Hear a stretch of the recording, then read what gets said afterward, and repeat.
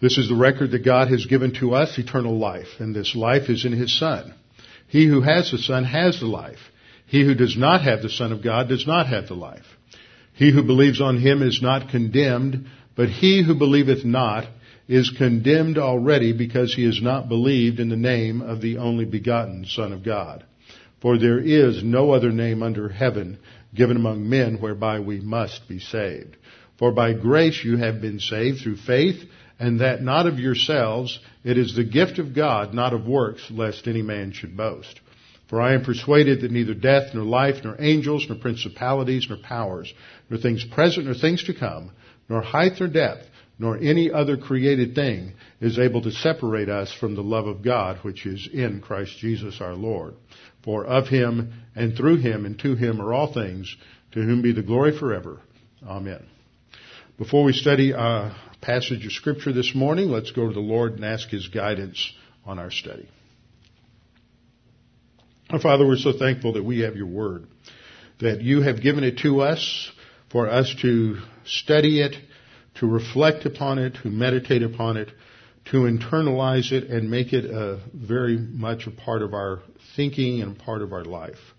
Father, we pray that as we continue this study, we may realize that this is presenting to us the high calling and the challenge to be a faithful disciple, pursuing spiritual growth and spiritual maturity, not just for today, but because this has an everlasting impact on us and on our destiny as we will rule and reign with You and with Christ in the coming kingdom. Now, Father, we pray that You guide and direct our thinking today. In Christ's name, amen. As we come to Matthew 5, 10 and 12, we come to a topic that is one that is not always pleasant and one that often seems to be a little bit incongruous. We are told here that we are to be happy when we are persecuted unjustly. So the reason given is because there is a future destiny. So in a very real sense, this deals with that broad topic, part of a spiritual stress buster, living today in light of eternity. Nothing perhaps puts as much pressure on us in terms of external adversity as dealing with people or systems that are specifically hostile or antagonistic to us simply because we are Christians attempting to live the Christian life.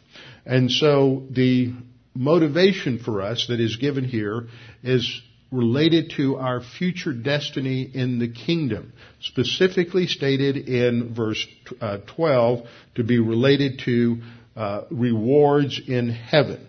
This comes in a section in the Sermon on the Mount between verse 3 of this chapter and verse 16, dealing with the character and calling of those who will inherit the kingdom. As I've said before, for those of you who are visitors, we must understand that there's a group of phrases that are used in the New Testament that sound to many of us as if they're talking about getting justified. And by that I mean, Scripture teaches the doctrine of justification by faith alone, that at the instant we put our faith and trust in Christ as our Savior, what happens in terms of the justice of God is He imputes to us the righteousness of Christ. That means He credits that to our account. We are born unrighteous. We are condemned in sin, and all of our works of righteousness are as filthy rags. We can do nothing to merit the righteousness of Christ. We can do nothing to merit God's favor. But when we trust in Christ, His righteousness is given to us. It's credited to our account. It's as if we have a bank account that has an enormous deficit that can never be paid off. And yet what Christ does is He sort of cosigns for us so that God the Father looks not at the negative balance of our account, but He looks at the positive, infinite balance of Christ's perfect righteousness. And when He sees that we possess the righteousness of Christ, He makes a judicial declaration that we are righteous. not because of who we are or what we have done, but because of who Christ is and what He did on the cross. So this is called the doctrine of justification by faith. Sometimes we refer to this as the first phase of salvation. The Bible talks about 3 phases or stages of salvation and uses that word salvation in these 3 different tenses. We are saved at the initial act of faith. In Christ, we are saved from the penalty of sin so that we have eternal life, and our eternal destiny is set and secure. But then in our Christian life, as we grow and mature and apply the Word, we are said to be saved from the power of sin. Saved from the power of sin in our life, so that rather than living on the basis of our sin nature, Romans chapter 6, verses 3 and following, we live on the basis of who we are in Christ as new creatures in Christ. So the process of the spiritual life is being saved from the power of sin. And then when we die and we're absent from this body, we're face to face with the Lord. We no longer have a sin nature, and we are saved from the presence of sin. So that word salvation is a word that is used in these 3 different ways, and it's very important to distinguish that when we read Scripture, because we all come out of a background in American evangelicalism where the word saved is thought to always refer to phase 1 salvation, being delivered from and saved from the penalty of sin. But when Jesus is addressing His disciples in Matthew 5 through 7, He is not talking to people who need to learn how to get eternal life. He is talking to disciples who already possess eternal life, and they need to learn how to live in light of their eternal destiny. They need to be challenged, as we do, to grow in the grace and the knowledge of the Lord Jesus Christ and what that means in terms of being a disciple. That word disciple is a key word in the Gospels relating to Jesus' challenges to His followers to be students, to be followers of Him in every of their life. The term disciple isn't used later in the epistles, but the concept is there. We are to continue to grow and be students of Christ. So the focal point here is in terms of our eternal destiny, to become mature disciples of Christ. And so the opening of the Sermon on the Mount in terms of these Beatitudes is to describe the character of those who will rule and reign with Christ when He comes in His kingdom. Every person who believes in Jesus Christ will be in the kingdom. But not every believer will have the same privileges and responsibilities. There are several phrases that are used to describe the enjoyment of those blessings in the millennial kingdom.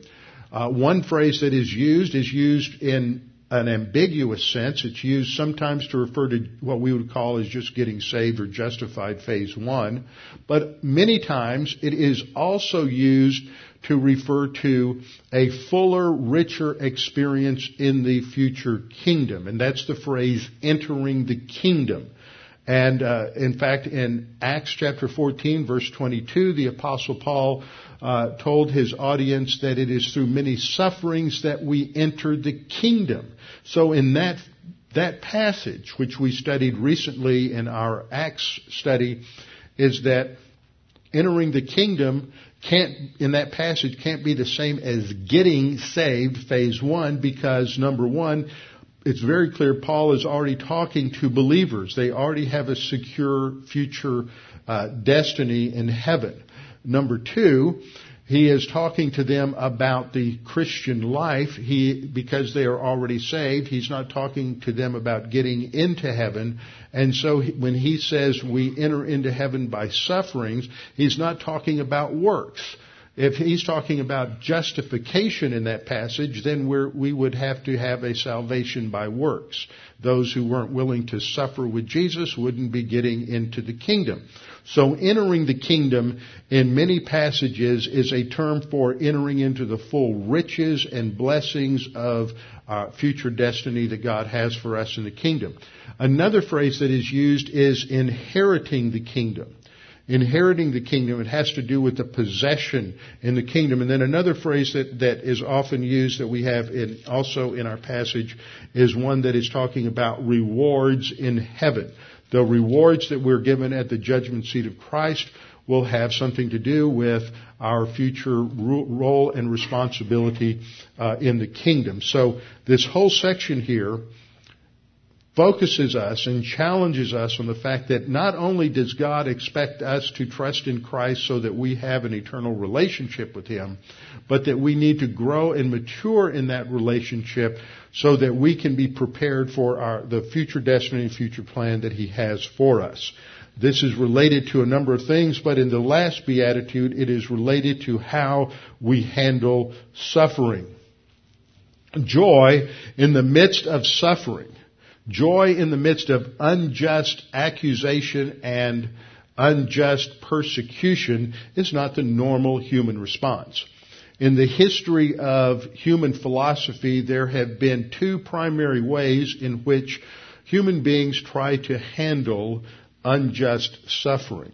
The first is that we are to embrace it for itself, but there is, and not avoid it. We're just to embrace it. This would be exemplified, for example, in the ancient philosophy of Stoicism. You just have a stiff upper lip, and you endure it, and you bear it, and you go forward. But it's an embracing of suffering without joy. The other view is to avoid suffering at all cost. This would be exemplified by the ancient philosophy of the Epicureans. You just pursue personal pleasure in life. You avoid any kind of personal suffering, so you have joy, but no suffering. In the first view, you have suffering, but no joy. In the biblical view of how we embrace suffering, we are to embrace it because it has a purpose within God's plan. And we are to embrace it with joy, not because we are masochists, not because we enjoy the fact that we are going through suffering, but because we understand that it plays a role in our future destiny. Suffering today has a purpose in relationship to eternity. And that's what we find in Matthew 5:10 through 12. Blessed are those, Jesus said, who are persecuted for righteousness' sake, for theirs is the kingdom of heaven. Blessed are you when they revile and persecute you and say all kinds of evil against you falsely for my sake. Rejoice and be exceedingly glad, for great is your reward in heaven, for so they persecuted the prophets who were before you. So this is our challenge. We are to recognize that happiness is ours if we are persecuted for righteousness' sake. So I want to make some observations about this passage that will help us to understand its implication and application for us today.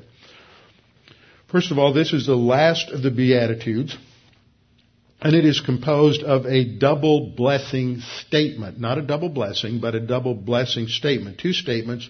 The second blessing statement expands on the first blessing statement, helps us to understand it. So the first statement we read is, blessed are those who are persecuted for righteousness' sake. This is expanded in verse 11, blessed are you when they revile and persecute you.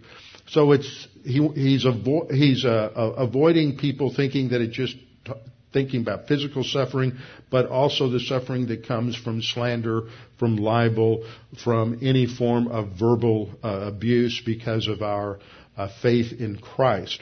So the second blessing statement in verse 11 expands on and develops the first. Persecuted for righteousness' sake is developed in the second statement as being persecuted for Christ's sake. He said, those who are persecuted for my sake. And so he is equating being persecuted for righteousness' sake with himself. He's identifying himself as the physical God-man who manifests to the human race perfect righteousness. So we see this in the way I've highlighted this particular text. For righteousness' sake and for my sake are parallel. Christ is the embodiment of perfect righteousness. And so we see here that the persecution we're talking about is not just going through general suffering, general hostility, but hostility that is directed towards our faith in Christ and our stand for the gospel. This is indicated by the preposition that's used in both of these passages. It's not a common preposition in Greek, but it is one that clearly states the cause or the reason for something. So blessed are those who are persecuted because of righteousness' sake, those who are persecuted because of Christ's sake. So this emphasizes the basis for the persecution. The second thing that we see here is that this parallel shows the significance of Jesus. It shows the significance of Jesus. First, he is saying if we're being persecuted for being a disciple of Jesus, it shows that the world, in some sense, sees Jesus as being significant. The world sees Jesus as being significant. Otherwise, it wouldn't be so upset and reacts with such hostility toward us. So it shows that the world, no matter what it may say about Jesus, no matter how it may denigrate Jesus, say, oh, he was just another human being, somehow try to minimize his significance. The fact that the world persecutes those who follow Jesus shows that they recognize his significance. I haven't seen too many people recently trying to persecute Hindus or trying to persecute Buddhists because of their faith. Second, according to what Jesus says here, God will reward us for enduring unjust persecution because of Jesus. If God is going to reward us for suffering for Jesus' sake, then this shows how significant Jesus is in God's eyes. That Jesus is more than any other human being. Nowhere else in Scripture is anyone blessed for being persecuted for Moses' sake, or for Isaiah's sake, or for John the Baptist's sake. But being persecuted for Jesus' sake shows that God has a higher view of Jesus than of anyone who is just a man. And this leads us to the third point here, and that is that Jesus compares his representatives or disciples with the prophets of the Old Testament. The prophets of the Old Testament represented God. So if Jesus' disciples are persecuted in the same way that God's representatives are persecuted, then this shows how significant Jesus viewed himself. He is making a subtle argument here for his deity. There's a parallel between the prophets of God in the Old Testament who represent God and the disciples of the New Testament who represent Jesus. If the disciples are compared to the prophets of God, then Jesus is analogous to God, and he's making a subtle claim to his deity in this particular passage. This is significant because, as many of you have heard me teach on this before, and it's not original with me, that people really only have three options with regard to how they view Jesus. Many people think that Jesus was a good man. Some people think that he was a social revolutionary. Then you have various Marxist interpretations of Jesus as someone who is coming to the aid of the downtrodden or the poor. And what we see in Scripture is that Jesus represents himself again and again as being equal to God and being God himself. That Jesus presents himself as the second person of the Trinity. And so we're left with only three options. The first option is either Jesus is telling the truth or he's telling a lie. But basically that's the argument. Jesus is either telling the truth or he's telling a lie. If he's telling the truth, then he is the Son of God, the eternal second person of the Trinity, and we should follow him to the utmost. If he's telling a lie, then he is either deceiving people intentionally or he is self-deceived. He's either deceiving people intentionally, in which case he is the greatest deceiver and one of the most evil human beings of all time, because he is telling people that he is the only way to heaven when he's not. That he is the answer to all of their problems when he is not. That he is the only solution to sin when he is not. So if he is intentionally deceiving people, then he is quite evil. Jesus' life and message and teaching doesn't stack up with an identification of Jesus as being evil on the level of an Adolf Hitler or an Ayatollah Khomeini or a Joseph Stalin. On the other hand, if Jesus isn't intentionally deceiving people, then he is self-deceived. He believes that he is God when he is not, in which case he is psychotic. And he does not have the life of a psychotic individual. He does not act or teach like he is someone who is deranged. And yet, those are the options. So either Jesus is the Lord of heaven, as he claimed to be, or he is a liar, or he is a lunatic. Those are the three options. There are no other options available to us. So in this argument that Jesus presents here, or in this statement that Jesus presents, he clearly implies that he is fully God. Now, the third thing that we see in this passage is that he is giving an explanation of how persecution is related to happiness and joy. He states this twice, and that it is related to future inheritance and rewards in heaven. When he uses the statement blessed, using the Greek word makarios, what he is talking about is happiness. He is talking about joy. He is talking about an inner tranquility and peace and contentment that is not related to circumstances. In fact, it is just the opposite of what one would expect because of the circumstances. The circumstances are horrible. The circumstances involve personal, physical suffering, torture, mental abuse, emotional abuse, hostility, resentment, rejection, slander, libel, all of the horrible things that we could possibly think of are involved in the term persecution. Persecution, as we'll see in a minute, can come in a variety of different forms, but whenever we think of going through these kinds of circumstances, perhaps the last thing we think of is embracing it with exultation and joy.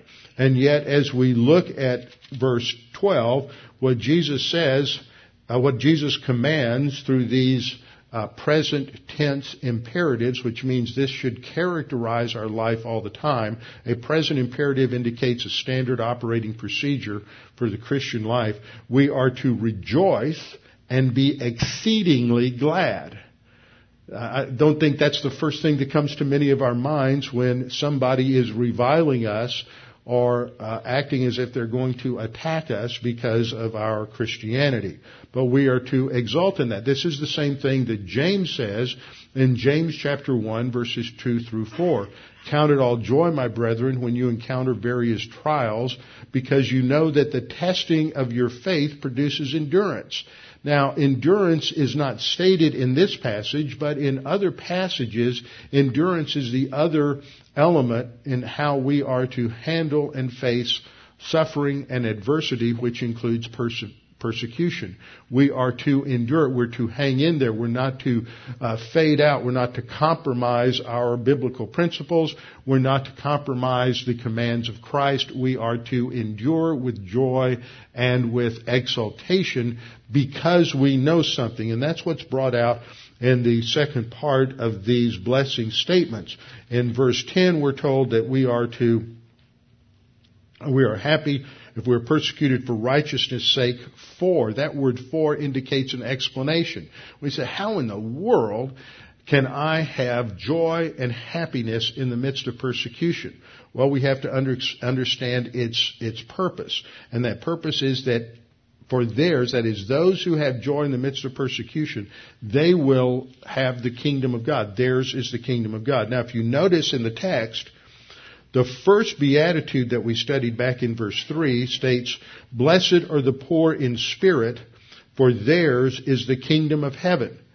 It's the same statement that we find in the last beatitude. What this does in terms of showing us the literary structure here is that this is a tightly organized and composed message, and Jesus is framing it with what in literature would be called an inclusio, where he brackets the doctrine at the beginning and at the end with the same statement, showing that it's an all of this teaching is an integrated whole, and it is in unity. So he begins with the statement talking about theirs is the kingdom of heaven. He concludes with the last beatitude, theirs is the kingdom of heaven.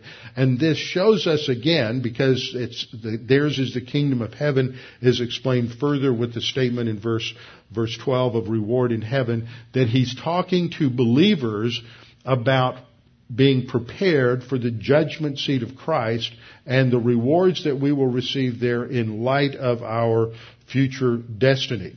So we are to live today in light of eternity. We are to live in light of these rewards and inheritance, and that is to be a motivation for us. And there's nothing wrong with that. There are some people who think that, well, there's something wrong with obeying God and being motivated by future rewards. The future rewards are not something that's accruing to us in an analogy with personal wealth or accruing something for us. What we receive in terms of rewards are produced in us through God the Holy Spirit. Not through selfish motivation, but we want those rewards because that will glorify God. So the motivation is not self-centered, but God-centered. And so we have a challenge here that we are to live our lives today in light of our future destiny in the kingdom. The question that we all need to ask each morning is, how am I going to live today in light of my future destiny in heaven? How am I going to organize my life today in light of my destiny in Christ and God's training program for me today? Am I going to live today conforming to His training program, or am I going to live in opposition to it? So Jesus, as He expands the principles here, explains that today in real time we are to have joy and happiness because we live in light of eternity. That it doesn't matter what the current circumstances are, what the hostility is that we may be facing, what abuse there might be, what rejection there might be because we're a Christian. And that can come in any number of contexts. It could happen subtly at the office. It can happen in terms of some sort of social environment. It can happen within a marriage if it's a situation where you have a mixed marriage where there is a believer and an unbeliever, and the unbeliever is hostile to the Christianity of the believer. Then that is one form of dealing with persecution. And that has happened in many, many different marriages. And so that is also part of the issue here. It's also happened within families. I've known children who have trusted in Christ and come under persecution and hostility from their parents because their parents were not believers and were hostile to Christ. I've also known situations where over time this led to the salvation of the parents. I've also seen the opposite, where one parent was a believer and that this led to a certain amount of suffering in the life of the spouse or the child, and that it ultimately resulted in the salvation of a spouse or the salvation of a child. Recently, when we saw the video from the pre-trib conferences last year, when Michael Rydelnik gave his testimony, that's an example of that. His mother had become a believer in the midst of the Holocaust, and she was raised an Orthodox Jew, but she was saved through the Holocaust by being in a Lutheran orphanage, and she came to a belief in Jesus as Messiah. She kept that secret in terms of her marriage until she'd been married for quite some time, and Michael was 16 at the time, and then she came out of the closet knowing that her husband had announced when they were married that he would take care of her in any and all circumstances unless she became a Christian. Well, when she became a Christian, he immediately divorced her, so that's persecution for Christ's sake. And Michael turned against her and sought to disprove the gospel. He ended up becoming a believer. So that endurance of suffering for the sake of Christ can have many untold and unintended consequences as God uses that in the life of others. The fourth thing we see in this passage is that persecution is one form of suffering. but it is a form of suffering that is specifically related to a person's stand for the truth of the gospel and the Christian way of life. We live in the devil's world. We live in a fallen world. Because of that, we often will go through suffering. There is a lot of suffering in this world. But this is not talking about suffering in general. This is talking about a specific form of suffering that involves persecution. There are two uses of the word persecution in this passage. The first is used as a perfect passive participle in verse 10. And Jesus says, "Blessed are those who are persecuted." That's used as a preposition, as a participle. And it's interesting, the grammar here, because it's a perfect participle, which refers to completed action. Those who have been persecuted. So the focus is really on the future reward, even embedded within that sense of the word, that it's viewed as if this is already completed, and the focus is on that future reality of the kingdom of heaven.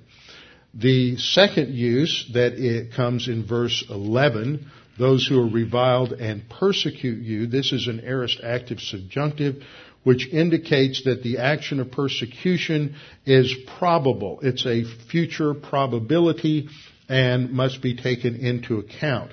And so the concept of persecution indicates opposition and hostility. Just to break this down a little bit, we need to understand that persecution is one form of suffering, but persecution specifically relates to our testimony and our stand for Christ. Second observation about persecution is persecution may be passive or active. By passive, I mean that we may not even be aware of it in our lives. It may be due to the fact that we're overlooked for a promotion, that something that good that might come our way in terms of some area of life, whether it's in terms of our career, in terms of some sort of social standing, many different areas where somebody just decides, I don't want them to do it because they're a Christian. We may not even be aware that we're going through that kind of persecution for Christ's sake. But this word that's used here usually refers in the Scriptures to a more active form of persecution where people are abused verbally, they're reviled, they are slandered, they are ridiculed, lies are told about them, they're rejected, they have to face a certain amount of hostility because they are a Christian, because of their stand for Christ. And it may even go so far as to involve physical torture and death because they are a Christian. Now, Christian persecution exists all around us. It exists in this country. In fact, last week, on the 13th of February, there's a Christian rapper in Houston by the name of Mark Felder who goes by his stage name of Bizzle. And he came out with a rap song that took issue with homosexuality and same-sex marriage. And ever since then, he has come under a tremendous amount of verbal abuse and been called all kinds of things, but he took his stand because of his position as a believer in Christ. And so we are going to see that kind of suffering in that area, I believe, much, much more in the Christian community in coming years, because this has become a standard of whether or not you are an open, accepting individual or whether you are a horrible cretin that has no place in American society. And so if you don't accept same-sex marriage, then you are going to be an enemy of the culture around us. And so this is one way in which we will face hostility. And let me challenge some of you. Some of you may be working in a career where you're in human resources, and you're going to be responsible for supporting and promoting policies that are mandated at a federal government level in relationship to same-sex marriage, and you are going to have to decide whether you're going to be a disciple for Christ and take a stand, or whether you're going to compromise on that particular issue. And it's not always going to be the same. You're going to have to use creativity in some areas where you may not have to leave that position of employment, but there are going to be other situations where you're going to have to. And you're going to have biblical wisdom to know how to face and handle those situations. But the bottom line is you're going to have to not compromise your stand for Christ, and there may be loss involved with that. On the other hand, we see examples, you can go out and search these on the internet, many examples of Christians in other countries who are arrested, who are tortured because of their faith in Christ. There was a news story just last week about 3 Christians in China who were arrested and thrown in jail and tortured because of their Christian faith. There are numerous stories about Christians who are suffering for their faith in predominantly Muslim countries. And of course, many people are aware of the hostility and persecution in Egypt of Coptic Christians that have been going on for the last 3 or 4 years. So persecution is very much a reality for Christians in much of the world, if not in your neighborhood or in your personal experience. Now, Scripture goes on to say some other things about persecution. Later in Matthew 5, Jesus is going to expand on this and say that we are to love our enemies, bless those who curse you, do good to those who hate you, and pray for those who spitefully use you and persecute you. Now, this is not something that can be generated from our own sin nature. The only way in which we can fulfill this is if we are walking by God the Holy Spirit. But I want you to notice that this is not just a passive mental attitude of loving somebody from a distance.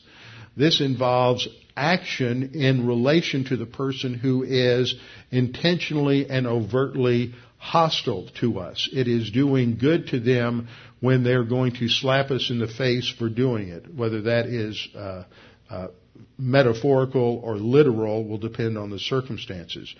This is merely an expression in our life, though, of the love of God for us. God provided a Savior for us in that, as Paul says in Romans 5:8, in that while we were yet sinners, Christ died for us. When we were obnoxious to Him, in opposition to Him, Christ died for us. The classic example would be the Apostle Paul, who was persecuting, as Saul of Tarsus before he was a believer, persecuting believers. And when Jesus appeared to him on the road to Damascus, Jesus said, "Saul, Saul, why are you persecuting me?" And so there we see the exemplification of God's love and grace to those who are actively in opposition.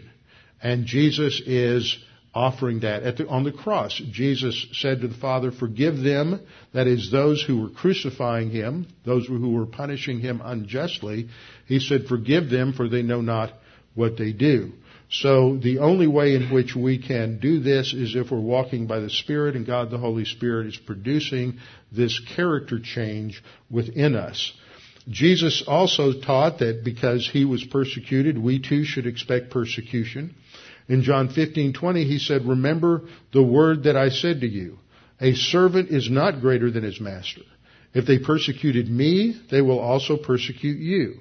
If they kept my word, they will keep yours also." So as believers, we should expect at times that we too will go through suffering and opposition because of our faith in Christ. And now there's a couple of other passages that we should also take note of. In Romans 12:14, passage we'll get to this coming Thursday night, Paul says, "Bless those who persecute you. Bless and do not curse."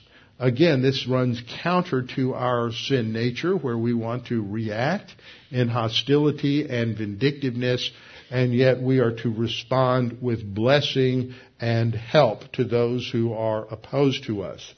Paul exemplified this in 1 Corinthians 4:12, talking about himself and his fellow apostles. He said, "And we labor, working with our own hands, being reviled, we bless. Being persecuted, we endure." There we have the same terminology that we find in Matthew 5:11. Being reviled, that is suffering verbal abuse, we respond with blessing. Being persecuted, we endure. There's that other category. We respond to persecution with joy. with exultation and endurance. 2 Timothy 3:12. Paul writes, yes, and all who desire to live godly, that is, if you desire to live a spiritual life and live to spiritual maturity, then you will suffer persecution. I always like to point out this is one of those really clear promises that God has given to every believer. When we talk about the Faith Rest Drill, we often talk about God delivering us from trouble. Well, this is a promise that God made to you. If you want to grow to spiritual maturity, you will suffer persecution in one form or another. You can count on it. But we have the promise of Matthew 5 that we will reap eternal rewards because of that. In closing, I want to just read through and point out a couple of things from an important passage in Hebrews chapter 10 that states these things.